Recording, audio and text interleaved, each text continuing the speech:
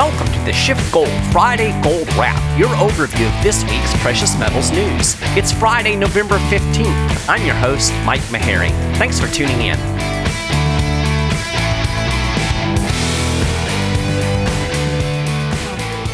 Well, the price of gold is steadied through the end of this week after a big drop last week that continued into the early part of this one. On Monday, the yellow metal fell to its lowest price in more than 3 months. Gold dropped to close to $14.50 per ounce, but it's rebounded as the week has gone on, and it seems to have found some support between $14.60 and $14.70.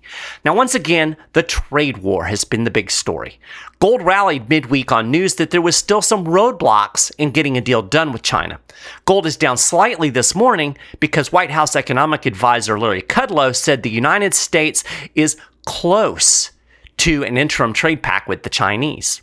This is the so-called Phase 1 trade deal. Now, I've talked ad nauseum about the trade war. I hit it really hard last week. I'm weary of this subject. So I'm just going to say that all of this market movement based on the trade war is silly, and we can just move on. Peter Schiff talked about the potential trade deal during his appearance on RT Boom Bust this week. So if you haven't gotten enough trade war stuff, I'll link to that in the show notes page, and you can check out what Peter had to say. Anyway, as of now, gold is on track for a small 0.5% gain on the week, but there is still some data expected to come out today that could move markets one way or another. We're going to get the U.S. retail sales and industrial production data for October later on today.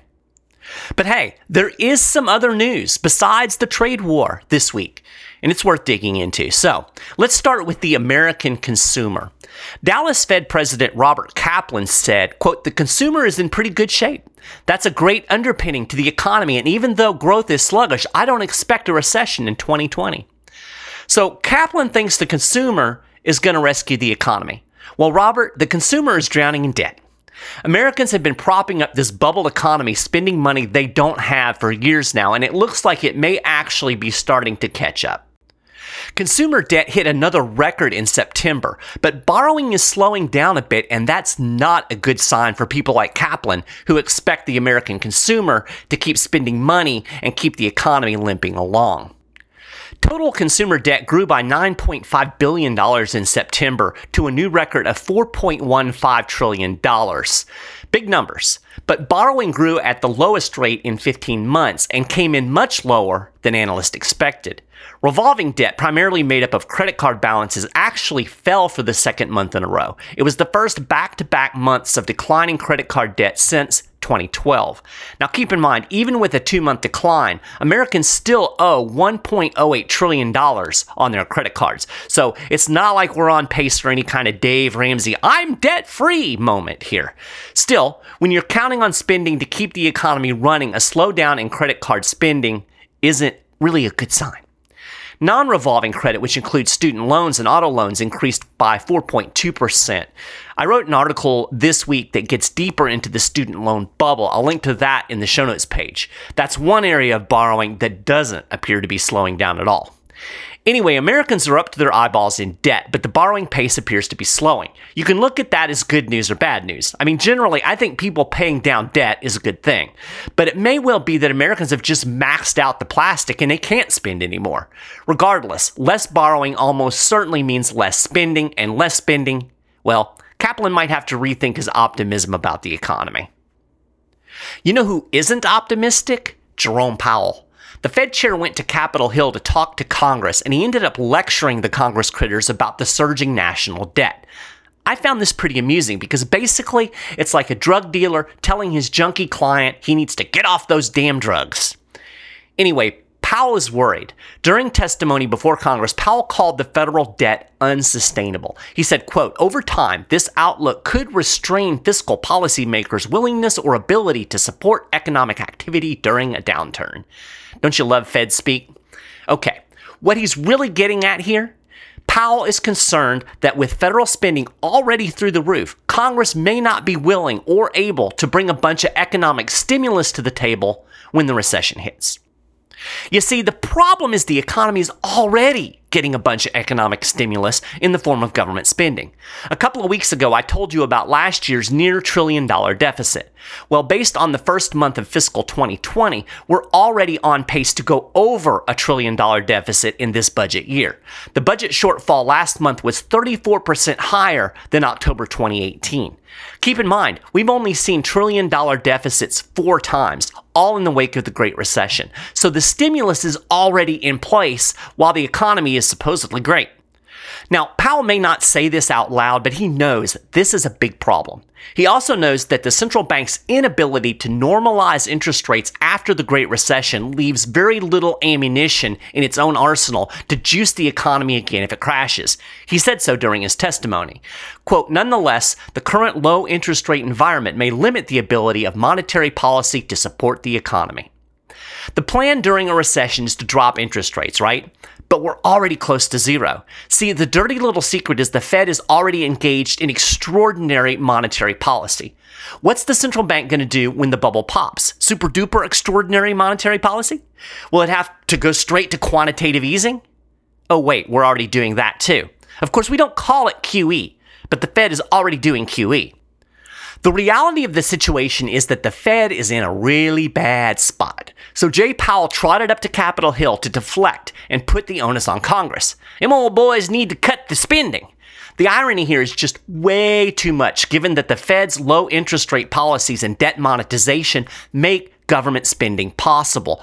The whole reason the Fed is buying treasury bonds in this not QE program is to allow the spending and borrowing to continue without pushing up interest rates. Like I said, this is basically the drug dealer lecturing the junkie about his habit. Peter summed it up perfectly in a tweet. He said, Powell pretends that the trend of falling interest rates, despite rising government deficits, has nothing to do with Fed policy. It's entirely due to Fed policy. And because an accommodative Fed has enabled the debt to grow so large, the Fed owns the coming debt and dollar crisis. The inflation data for October came out this week. It made for some strange headlines. Here's one for you. Gold prices near daily highs, despite better than expected inflation in October. Inflation is up, and that's better than expected? What kind of topsy-turvy world are we living in? Think about this for a moment. The headline writer is telling you that having to spend about 2% more on your health care, recreation, vehicles, rent, all the stuff you have to buy, this is good for you. Well, hey, let's go celebrate. You can buy me a beer. Oh, by the way, it's going to cost you a little bit more. Congrats on that. Of course, the reason the mainstream considers this to be good news is because the Federal Reserve intentionally tries to maintain this mythical 2% inflation rate. Yes, the central bankers think it's important for your spending power to decrease every single year. The other odd part of this headline is the presumption that gold should fall due to higher inflation. Now, in the world of mainstream punditry, I guess I get it. It's because the modern investment analyst doesn't think the Fed will cut rates anymore if inflation heats up. Heck, it may even raise interest rates, and that's generally bearish for precious metals. But there are a couple of things wrong with this conventional wisdom. In the first place, while higher CPI data may slow the Fed's roll on rate cuts, Fed Chair Jerome Powell has already indicated he has no intention of raising rates, even if inflation heats up. He said that it would take a really significant and persistent move up in inflation before the central bank considers rate hikes. Basically, Powell conceded that the Fed isn't going to be vigilant about inflation. Basically, inflation is going to be a thing, and the central bank is pretty okay with that. And if there is inflation, well, that's good for gold. Gold is an inflation hedge, right? That's what it's for. You think there's going to be more inflation? You buy gold to shield your wealth from a devaluing dollar. Well, not in the weird mainstream world. Nope. When you see inflation, you sell your gold and you buy the inflated currency. Let's be blunt here. This is dumb because inflation, by definition, is the currency losing value. So if the currency is losing purchasing power, why would you want to buy more of it? You don't. You want gold. Don't get caught up in the punditry. Inflation is not a bad omen for gold. If there's going to be inflation, you need gold and silver too.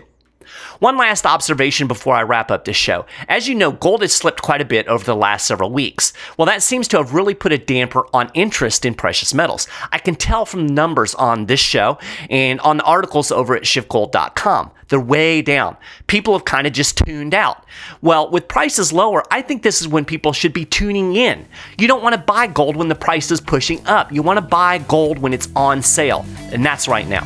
Call a SchiffGold Precious Metal Specialist today at 1-888-GOLD-160. They can give you a lot more detailed info on what's going on in the markets right now.